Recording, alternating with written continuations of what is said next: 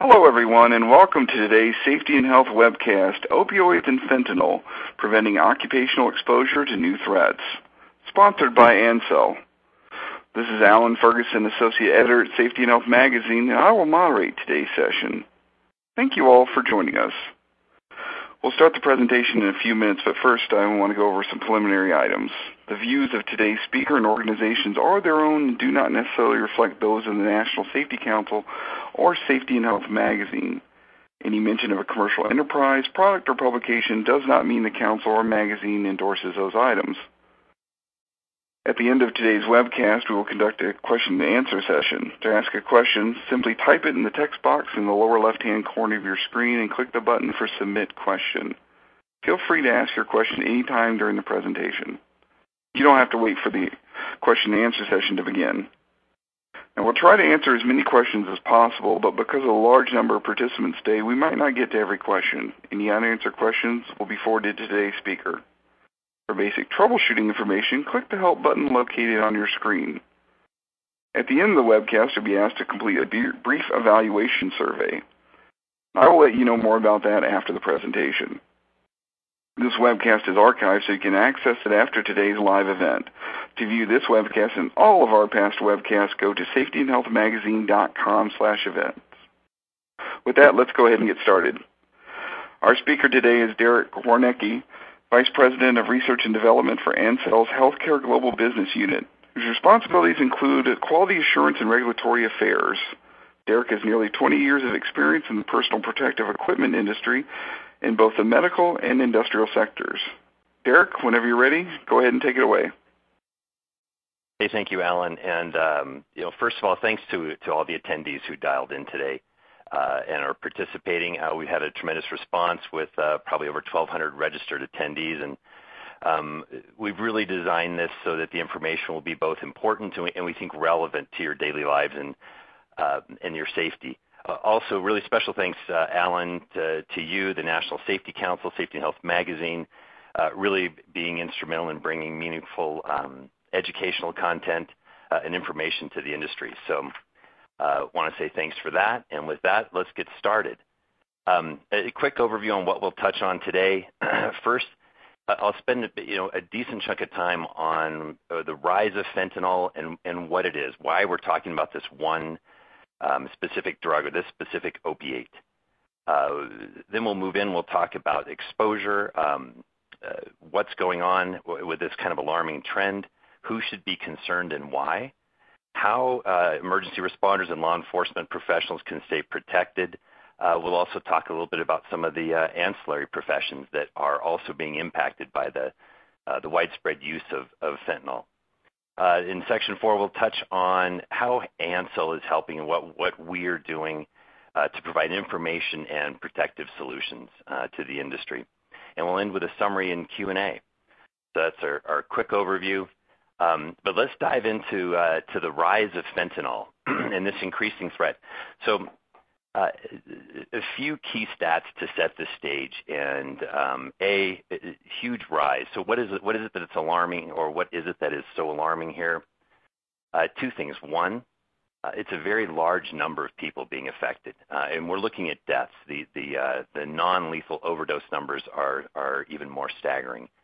But if you look at a large number, and it's a rapidly increasing number, probably people are familiar with whether it's Prince or Carrie Fisher, who was Princess Leia, some of the more notable fentanyl overdose victims.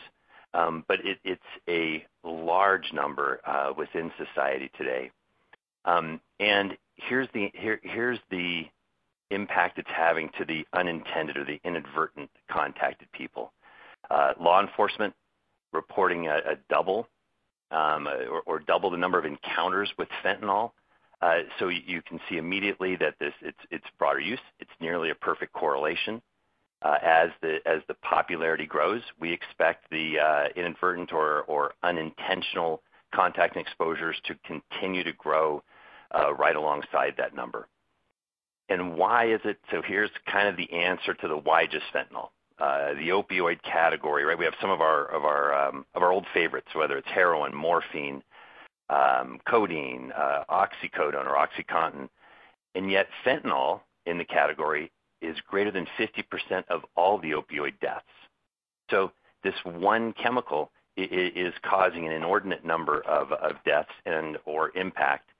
And would say with most of the people I've talked with, many weren't even necessarily aware of fentanyl until just a few years ago.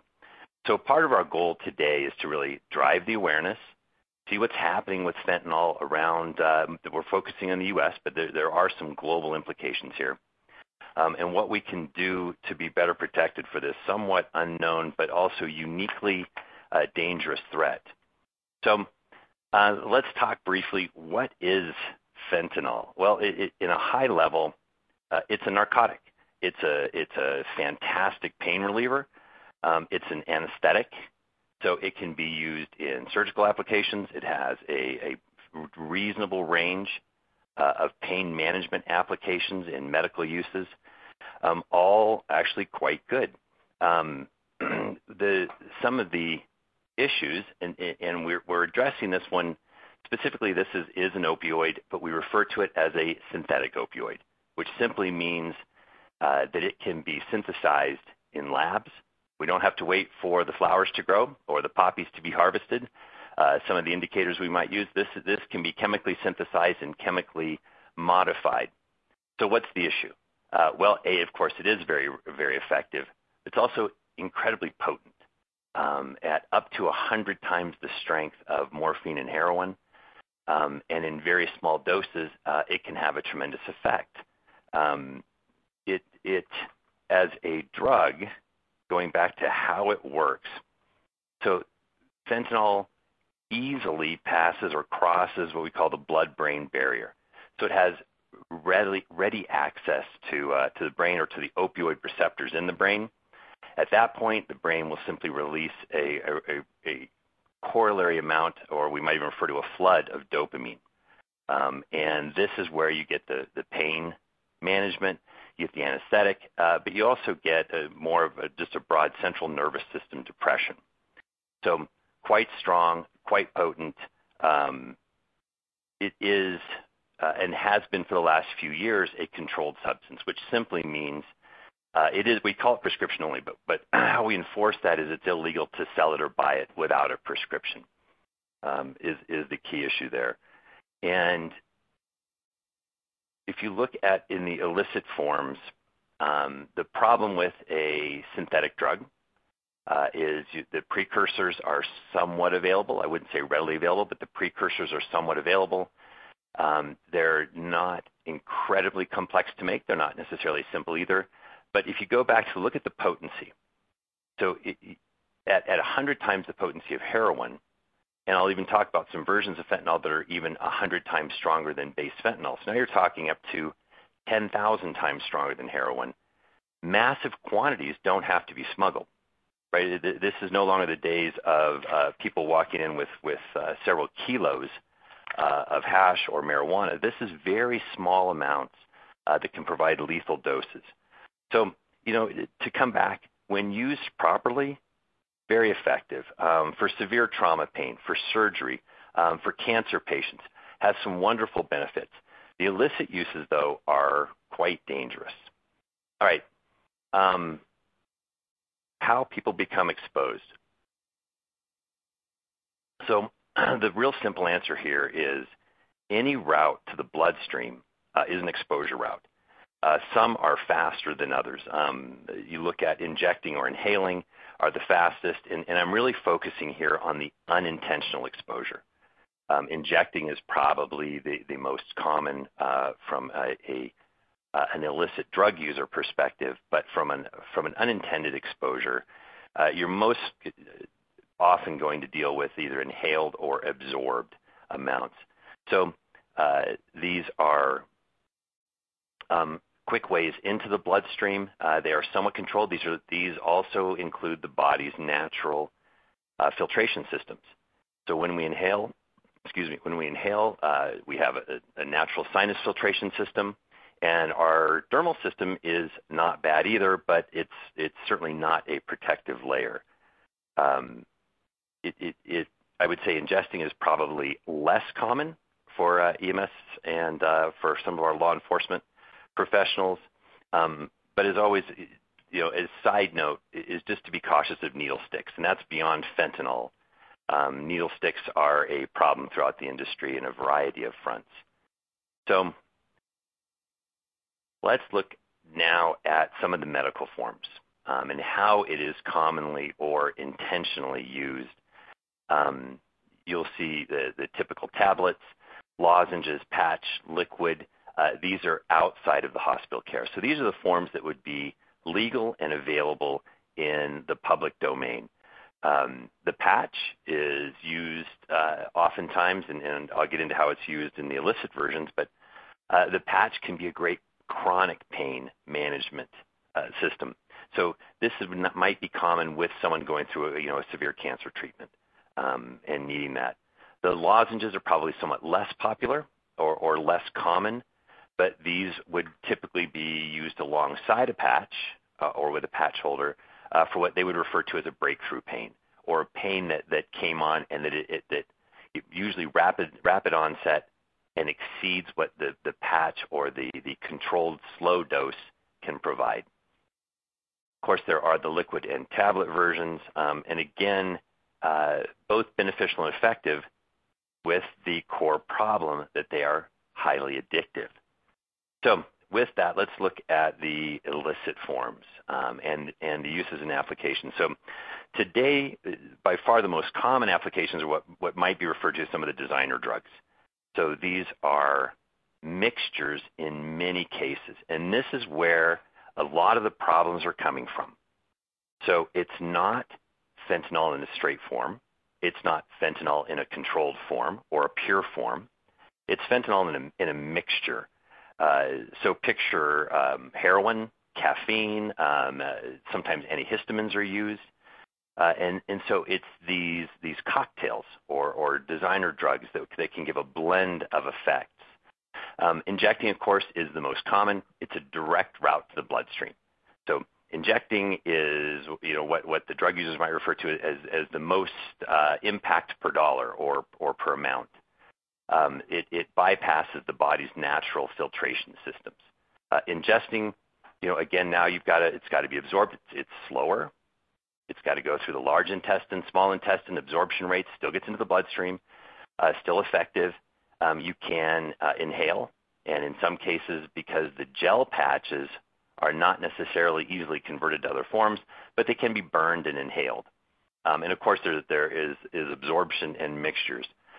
But what I want to do here is talk for a moment on why this particular version is so dangerous and why particularly the inadvertent or unintentional contact can be dangerous. But if you look at what I call the addiction process and talking with whether it's addicts in recovery or users, they'll use terms that are almost terms of endearment, that they immediately fell in love with the high from the first use, or comments like "nothing is going to stop me from using," or oddly, for the first time in my life, I felt right, or I felt okay. So what happens? They immediately fall in love with this high, with this feeling. It's an extremely strong addiction. Nothing's going to prevent them. So their body starts to respond as our body is designed to respond, which is it starts to build up a tolerance.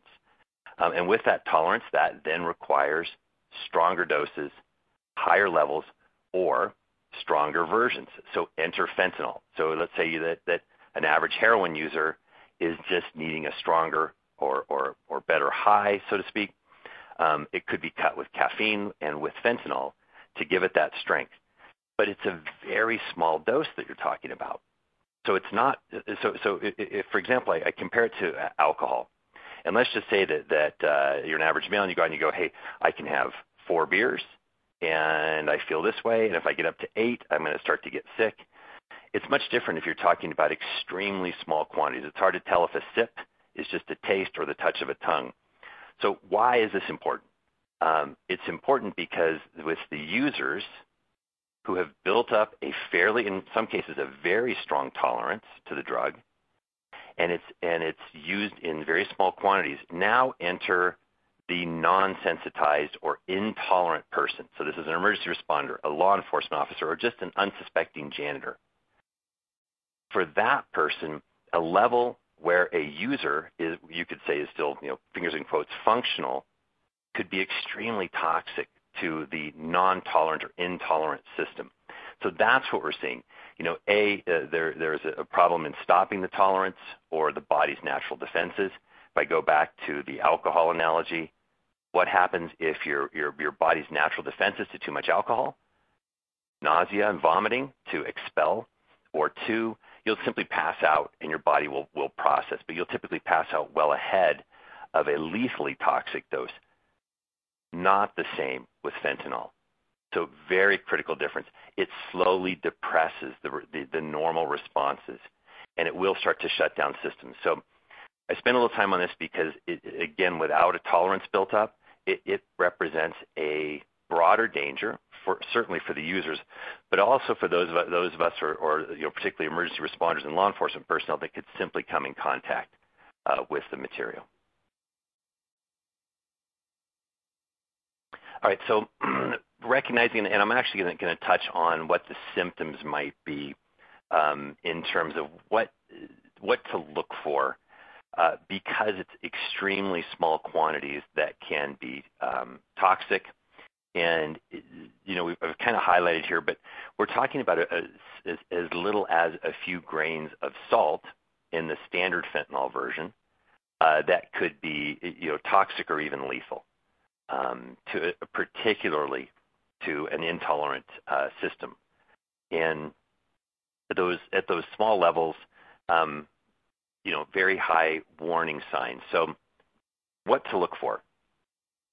And when I say severe sleepiness with inadvertent contact to the fentanyl, so you start thinking about your central nervous system really controlling all bodily functions, whether it's heart rate, respiratory rate, reaction times, but you will start to feel a heavy drowsiness. This might be that I just really need to lay down and take a nap right now.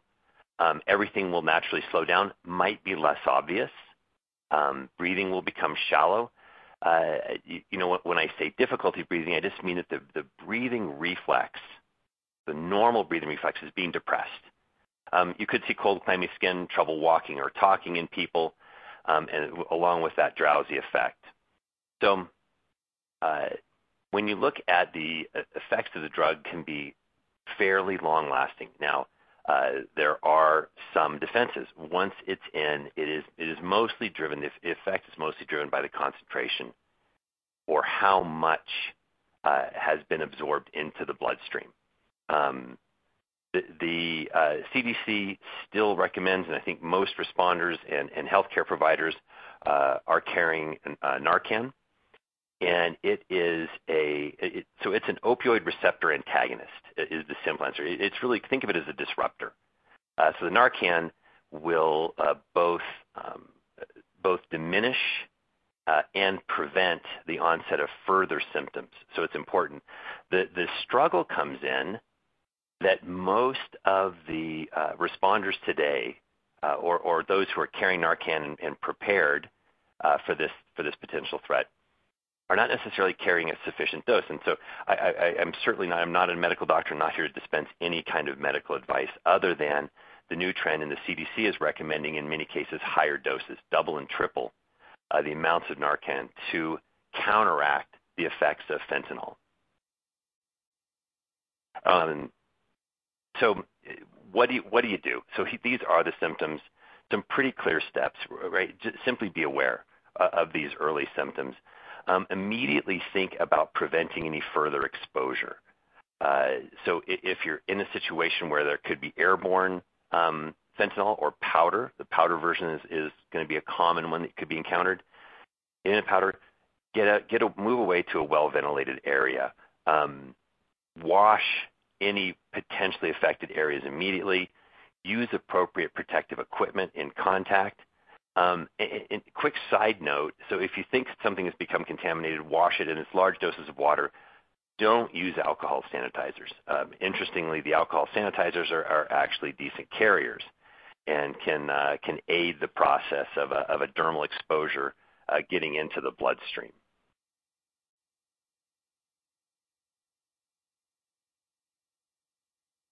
All right, so let's talk about exposure. who and where should be concerned. I'm not going to go through any of these news articles. There are plenty of them out in the public domain today, and many similar stories. What I really want to try to highlight is the breadth with which fentanyl is impacting the industry. So A, we have the core fentanyl drug. B, there are what are called the analogs of fentanyl. And these are chemically altered versions. They're altered to, in some cases, improve or increase potency, but not in all cases. For the most part, the fentanyl, the chemically modified versions of fentanyl or the analogs are really there to circumvent law enforcement. So fentanyl is a Schedule II drug. Well, how about we come up with a modified version of fentanyl that is not Schedule II listed? So it is an ongoing cat and mouse game, and there's no reason to believe that it's going to change anytime soon. But my point here is really being aware of the mild to very severe symptoms and the breadth with which, and we'll talk about some of the professions specifically, but the breadth with which exposure can happen. So who should be protected? Let's look at the list, and I'm going to pull up the first two, which is what we call the pre-hospital patient care. These are emergency responders, right? Whether it's ambulance, fire, and the law enforcement. Now, we look at these two groups because they encounter a variety of situations in their daily lives. And I look at these as kind of what I call the Boy Scouts of society. So these are the groups that have to be prepared for the most uncontrolled situations, unknown, uncertainty. So it is a little bit of that Boy Scout, always being prepared in these first responder situations. It could be the more obvious situation, like a drug bust, a search where it's already suspected. However, in many cases, it could be very unintentional. And again, being cautious that the user may have a tolerance that the EMS person or the law enforcement personnel won't have and could be more greatly impacted. So now let's get into the broader areas. Of course, there is some of the investigation evidence handling. Think about as simple as evidence storage. And this is both the tainted evidence and then contamination on the outside or external to evidence, in whether it's evidence or sample collection, or even performing medical procedures and fluid testing can all lead to an encounter with fentanyl. And again, not to reinforce enough, because of the small doses and because of the chemical variants or different versions of fentanyl out there, probably a higher level of caution required. Okay, so let's look quickly. So we look at what we call special operations. These are decontamination or hazardous material handling. These are clearly what I would call the most potentially dangerous situations, but they're also the most controlled, right? These teams know what they're in for. They're generally prepared.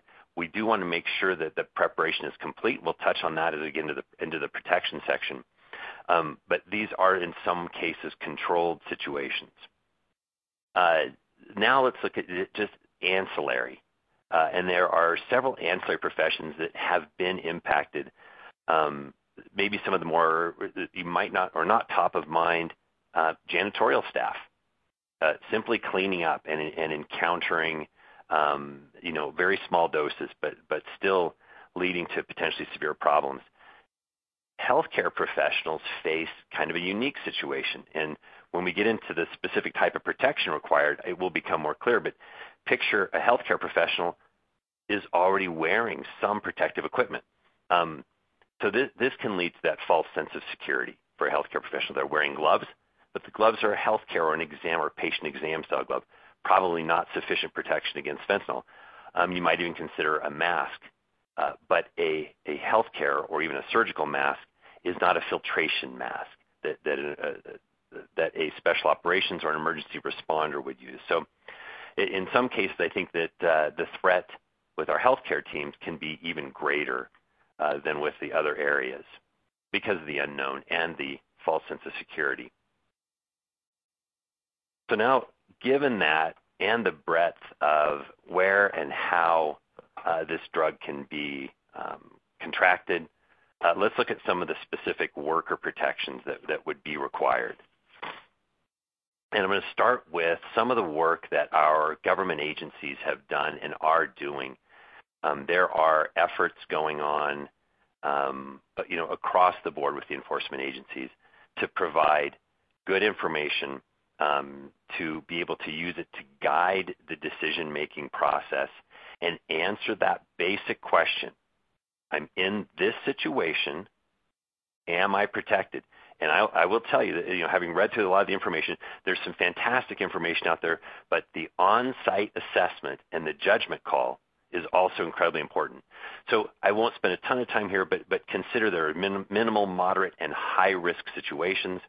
And risk really is defined as how probable is exposure and how high or how great what could the level of exposure be.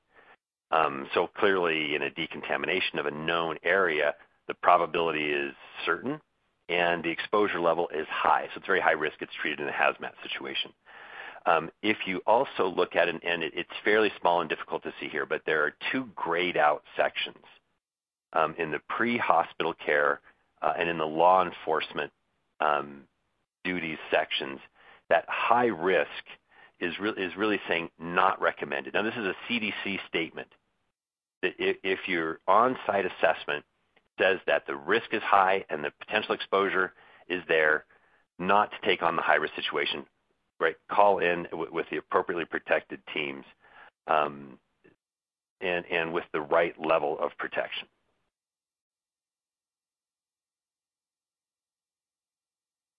Okay, so let's start with some of the simpler basics, and I will refer back to the CDC guidelines had really broken it up by area, whether it's respiratory, face and eye, hand and dermal protection, or body protection. So we'll look first at the glove side and how and what are the right things to look for.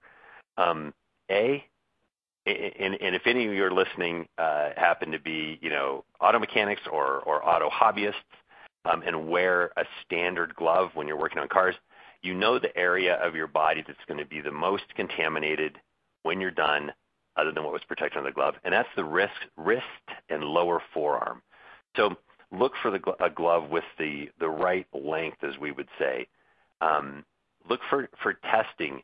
And I have a separate slide, so I'll go a little detail that the gloves have actually been tested against the right challenge chemicals, in this case a fentanyl, and under the right conditions. Of course, always follow the guidelines for the glove, whether it is the timing for replacement or if you ever detect a breach, to certainly replace on time. And select the right glove or right size, of course. The CDC is recommending not latex, so look for synthetics like nitrile. But I want to focus for a moment also on this NFPA certification. So the National Fire Protection Association has come out with a fairly broad set of requirements. And it has what you would expect. Is the glove sufficiently strong? Can it resist punctures? Can it resist the right tears? Is it sufficiently thick? Does it have the right level of defects? But one of the things I really like in the NFPA certification is the dexterity test. So it's great if you're safe. It's great if you have the right level of protection. But if you can't simply perform the task, then the protective equipment can become somewhat useful. A couple of ancillary notes to include or think about. Double gloving is always an option. If you're worried, it really does reduce your risk in half or double your protection. Also looking for a lower, what we would call a lower AQL, or an acceptable quality level. And this is simply a statistical measure. I won't go into a ton of detail, but the lower the number, the lower the acceptable number of defects. So as a quick reference, for example, the FDA requires or mandates an AQL of 2.5 or lower for medical exam gloves. Industry-leading products are closer to an AQL or at an AQL of 0.65. So, roughly only allowing a quarter of the defects that the FDA system might allow.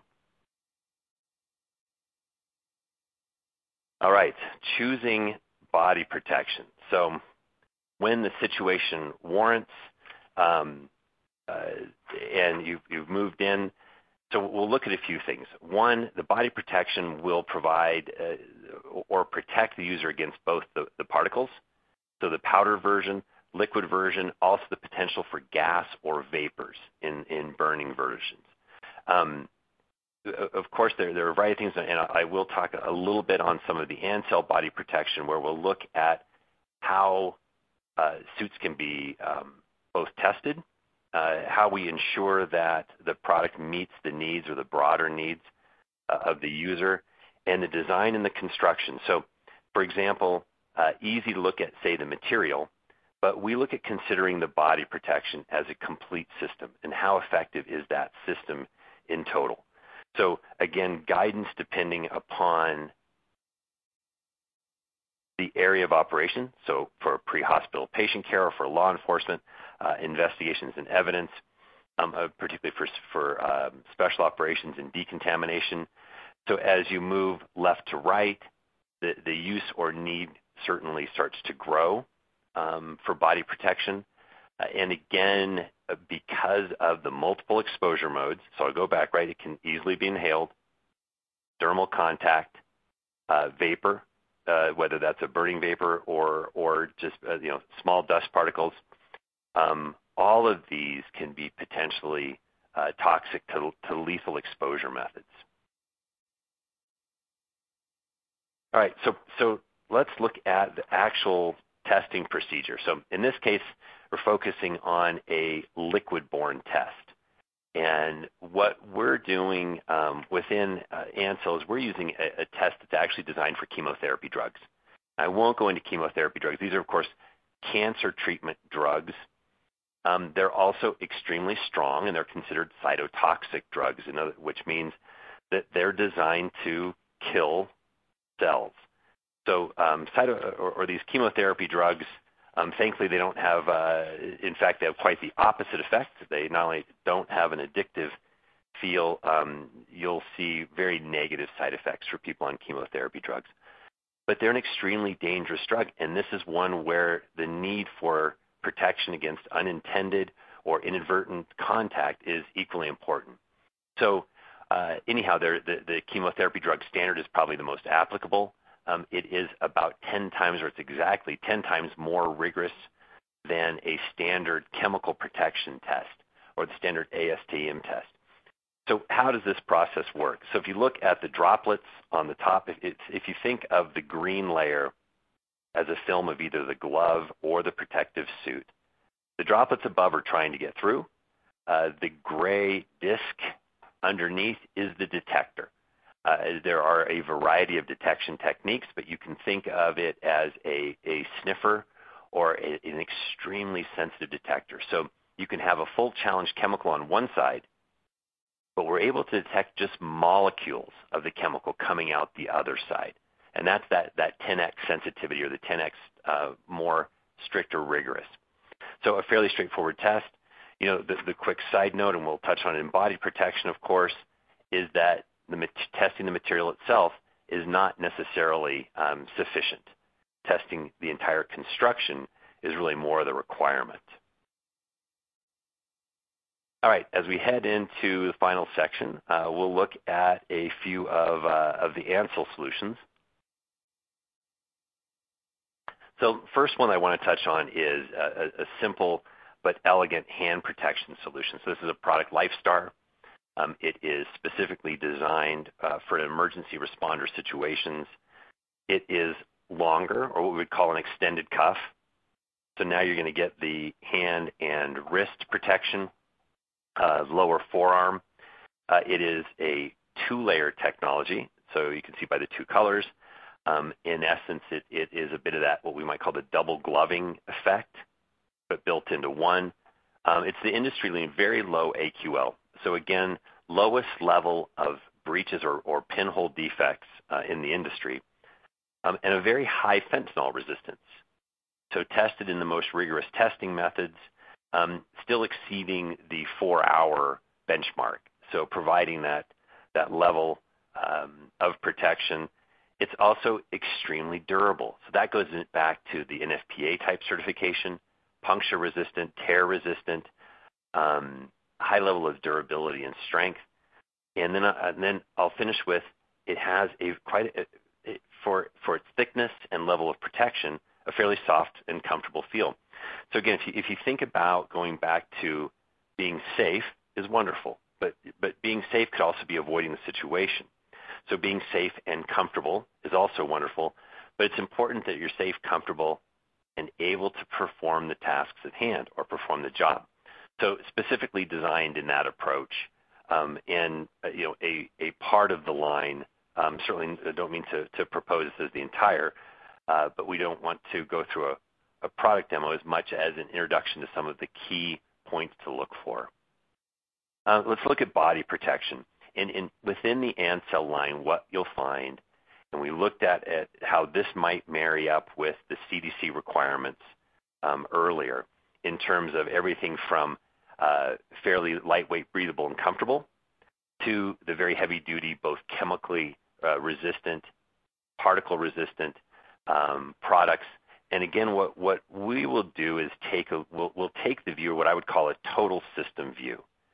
So for example, if you're looking at a body protection solution, a total system view might be a total inward leakage. So what could expect to breach the system, not necessarily just the materials. That is, of course, the material it's made of. It's the construction, how the product is put together. It is how the seams are made and formed, and it is the testing and certifications or the information that supports those requirements. And again, this is a snapshot of the line, and our high-level goal, of course, is going back to having the appropriate protection in the right situation, supporting the NIOSH and CDC guidelines, and providing that breadth. So I'll also say that, of course, we are here to help answer any specific questions. And with that, quick summary on the fentanyl. Just to recap some of the high points. What is it that's alarming? It's the number of incidents and the rapid growth of those incidents. It is becoming more common in our society, and therefore the chance of inadvertent contact is certainly growing.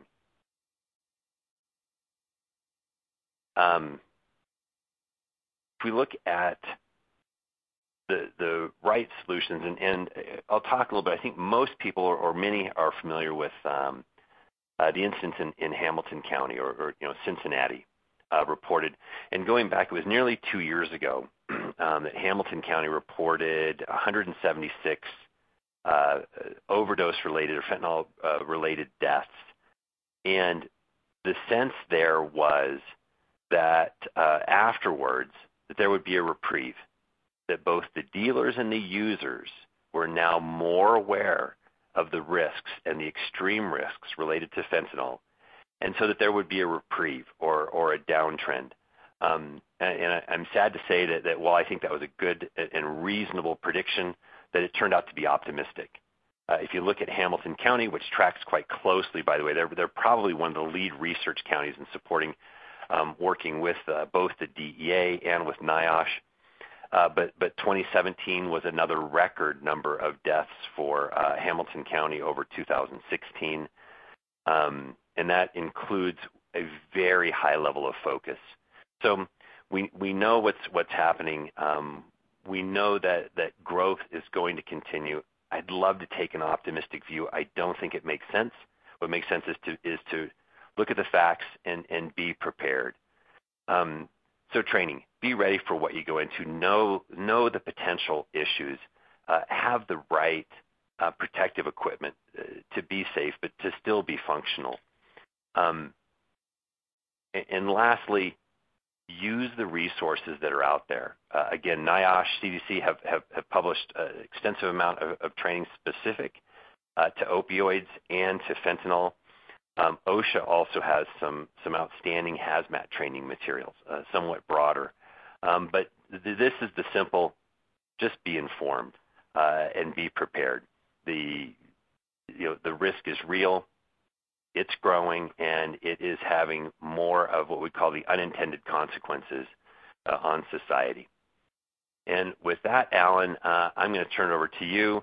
I will reach out to everyone listening that we are certainly here. At Ansell, our goal, I think, is very much aligned with our National Safety Council friends and the Safety and Health magazine, but it is to provide information, to provide educational training, and to provide the right solutions to the users out there, and to keep people safe and productive.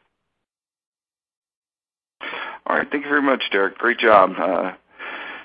Thank you as well for your excellent insights and expertise. Before we start the Q&A, I want to remind everyone of the evaluation survey we're asking to complete. The survey should be appearing on your screen.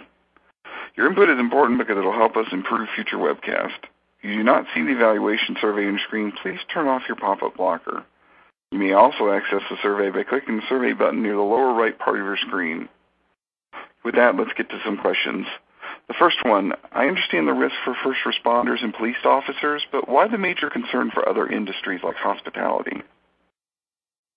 Oh, great question. So I'll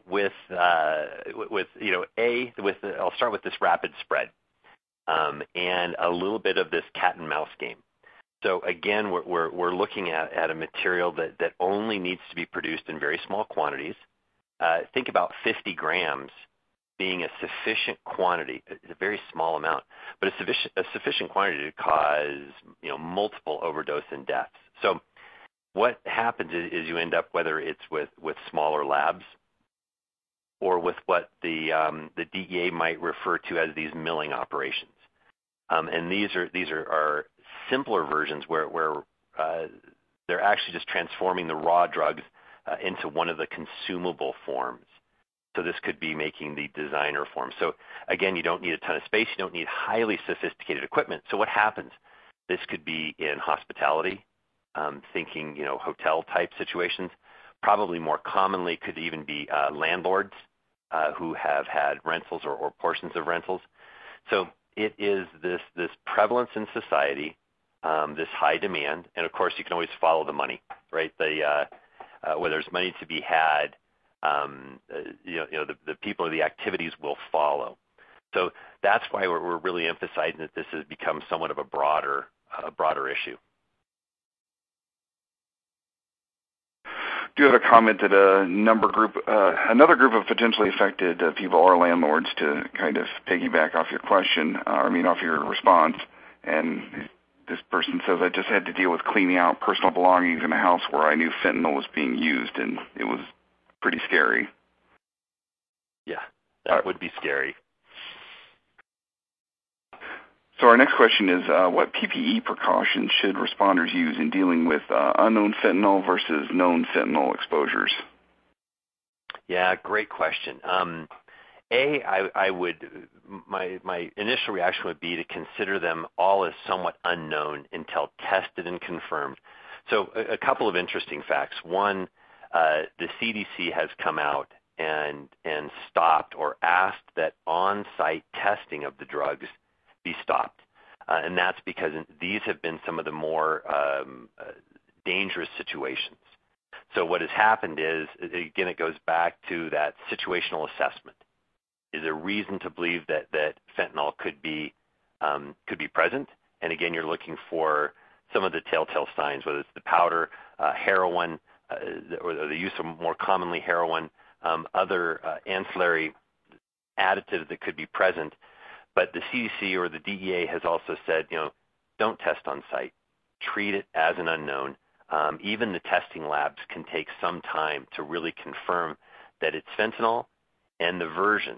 So if you're looking at a very strong, like carfentanil, an offshoot being much stronger than fentanyl, it would be an unknown. So the top of my immediate reaction would be treat them all as uncertain, and treat them all as the potentially the most highly toxic or strongest versions. Our next question, is fentanyl cheaper to buy than other drugs? Oh, that's a great question. Here's the unfortunate answer: yes. And yes, because on a pound-for-pound basis, probably not. But if you only need 1/100th, 1/500th, 1/1000th the amount, then a very small quantity becomes more easily produced. And so here's a sample situation, and a lot of these drugs are being produced. I'm not going to make this a China problem. I want to be clear right now, the biggest issue in the world is in the U.S. The most number of overdose deaths are by far in the U.S., but there are a lot of the labs, whether they're making the precursors or the drugs, the fentanyl labs out of China. And now picture a small quantity. Think about it. A common approach might be to order online and maybe spend, a few $100. By few, I mean, less than $500. It would be labeled as an inkjet chemical or an inkjet material, or a powdered ink. Comes in a very small receptacle. So unfortunately, and I don't have the numbers in front of me, but you can, for under $1,000, you can produce, hundreds of lethal doses of fentanyl. Our next question. Our company services portable restrooms. Would this add a higher exposure threat than they already have? I'm sorry, Alan, I just missed the first part of the question. Can you repeat that? I'm sorry, the first part is our company services portable restrooms, and would this add a higher exposure threat than they already have?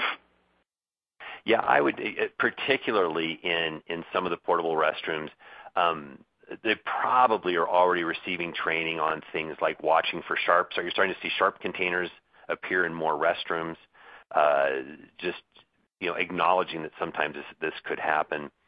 But some awareness training would probably be a good idea. And again, I would go back to the person that is just servicing has an intolerant system, and they could come in contact with the same level that a more tolerant person who still seems very functional encountered. So, my advice in these situations would be, and it would be more broad. I still think in those situations probably the biggest problem is needle sticks.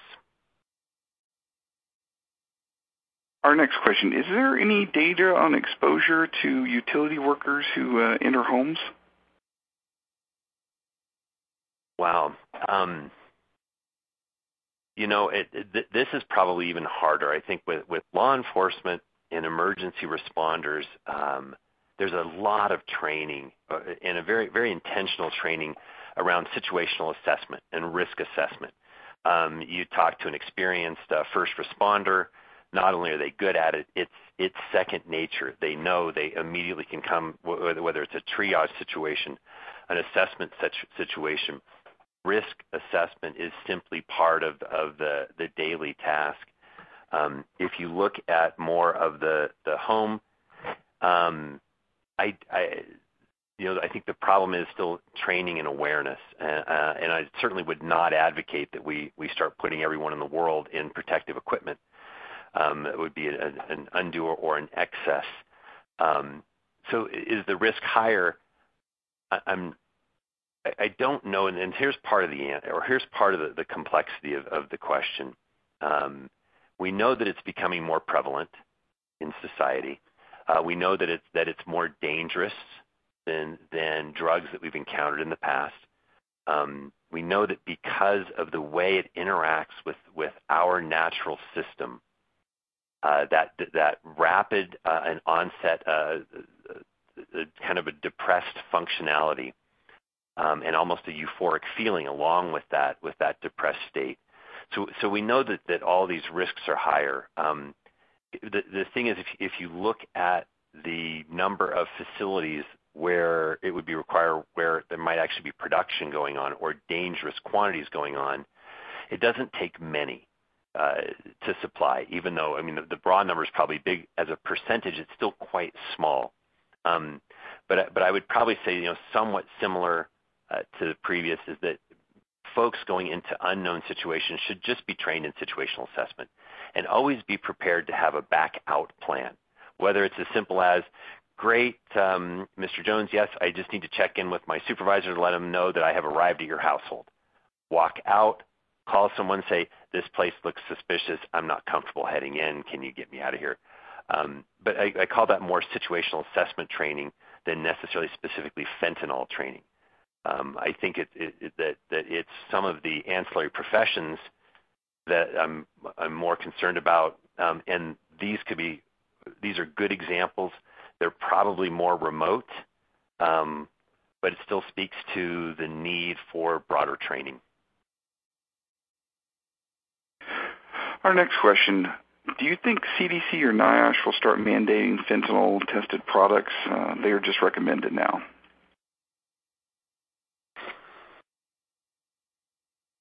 Very speculative. I believe it would be a great idea to start having some classification testing. But I also think that where they would stand if they were on the call with us would be that they have made some good recommendations. They typically will avoid mandates when it comes to the broader public. They will use more mandated requirements in specialized areas. That could be in the special operations or hazmat protection. So no, I think if we waited or relied upon them to provide a mandate, that could be a miss on our part. The recommendations are quite sound. They're quite sensible. I would also just say a little bit off the question topic, but there really is a tremendous amount of work going on both with the DEA labs and CDC or NIOSH laboratories. They're working collaboratively with local authorities. They're working on better testing systems across the country. They're working on both prevention and enforcement activities. And I'm relatively impressed with the body of knowledge that they have amassed. So I do think their recommendations are sound, and I'm skeptical that we'll see any mandated requirements, or certainly any broad-based mandatory requirements.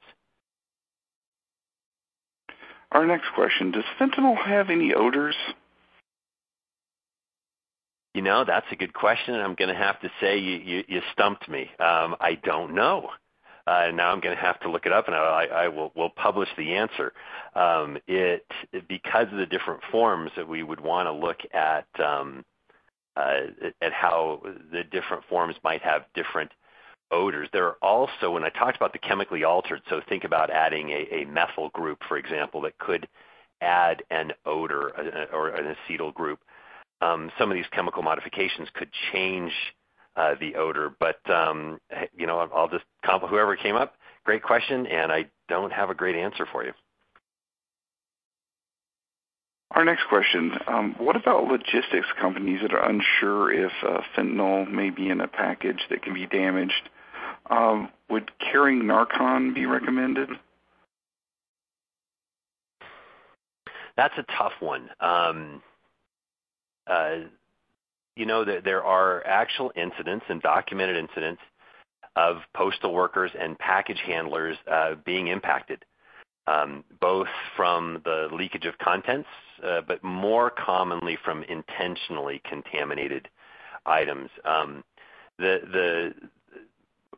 This is very much an opinion, but if I compared fentanyl, if I wanted to use fentanyl as an insidious way to get someone sick, so I'll use the anthrax example. Where anthrax was sent through the mail system. It was intended to contaminate. The problem was the anthrax didn't have tremendous value outside of some malicious use. The fentanyl is quite protected and highly valued by its owner. So I don't think so the cases where you have intentional contact, I think are less probable. Right, so a truly malicious person, I would probably go with something like an anthrax.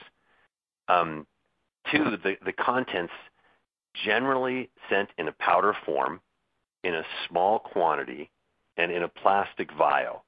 So the odds of damaging. So compare a tub or a 5-gallon drum or a 10-kilo package wrapped in foil and plastic. The damage is easier. the spread more readily probable. With small quantities and relatively stout packaging, I wouldn't classify it as a high risk, but I would go back to the same precautions. One thing that's probably, there are no certainties, but what you're probably not going to find is, for example, a Tide box full of fentanyl powder. That would be, for fentanyl, an absolutely massive quantity being moved around, and that probably wouldn't be shipped. The ones that we know of and read about are generally very small quantities. By small quantities, I'm talking 50 grams or less, which is less than 2 ounces of material being shipped around. So, again, the training awareness is always recommended. Our next question, if we report an incident to the authorities, will we immediately know what the substance was that we found? Yeah, this is when I love this question. It seems like we should, and it's one of the struggles that the authorities are having right now. So if you look at what the DEA is doing, where they come into, they're constantly hunting down and encountering. Here's the problem. Right now, the rule of thumb, so to speak, is 2 weeks to accurately identify a substance. Having on-site testing or some of the kind of previous test kits, these are typically, when you're looking at on-site drug testing, these are indicator kits. They're not designed to be specific. They're not designed to be highly accurate. They're more of what we call litmus test, a yes, no. We believe it's present. And here again, the DEA is asking law enforcement professionals not to do on-site testing. So here's the scary answer to the question is no. It's very unlikely that you would know quickly, and that's one of the reasons. So I want to touch on this quickly because it's a great point. Symptoms are going to be your fastest indicator. So go back, review, look at what the contact symptoms could be. Be aware of those. The test results would, in most cases, the damage has long been done before the test results come in and are confirmed. How does the level of risk compare between inhalation and dermal exposure? I don't know that I can give a good comparison. Those are my number one and number two concerns. And I'll give you an example. Inhalation, of course, because the particles can be quite small and you need very little to become quickly intoxicated or to even have extreme or severe symptoms. The problem is in poorly lit areas, a fine dust, even a somewhat invisible dust, is always a concern. So in a situation where the situational assessment would say, looks like potential drug production, inhalation is one of my first because we tend to be a little more conscious of the things that we touch.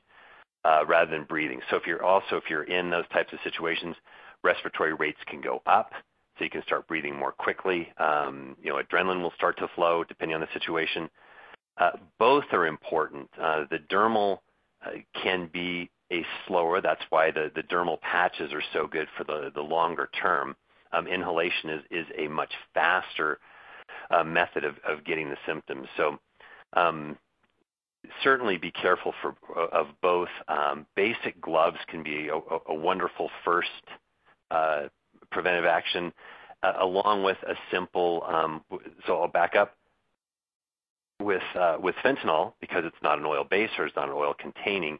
If you look at the NIOSH ratings for even masks, a simple N100 mask or particle filtration mask can be reasonably effective. Now, this is not a hazmat mask. This is a simple protection. But in those two, got to be very sensitive or very cautious about inhalation. And alongside particle, if there's any burning, or smell of burning, then the vapors can be equally toxic, and they're also very fast. The vapors can even more easily defeat our sinus and our natural filtration system. All right, thank you, everyone. Unfortunately, we've run out of time. I'm sorry we didn't get to everyone's questions, but all of today's unanswered questions will be forwarded to our speaker. Once again, I hope you take the time to fill out the evaluation survey on your screen to give us your feedback. That ends today's Safety and Health Magazine webcast. I'd like to thank Derek Warnacki, everyone at Ansell, and, of course, all of our listeners. Have a safe day.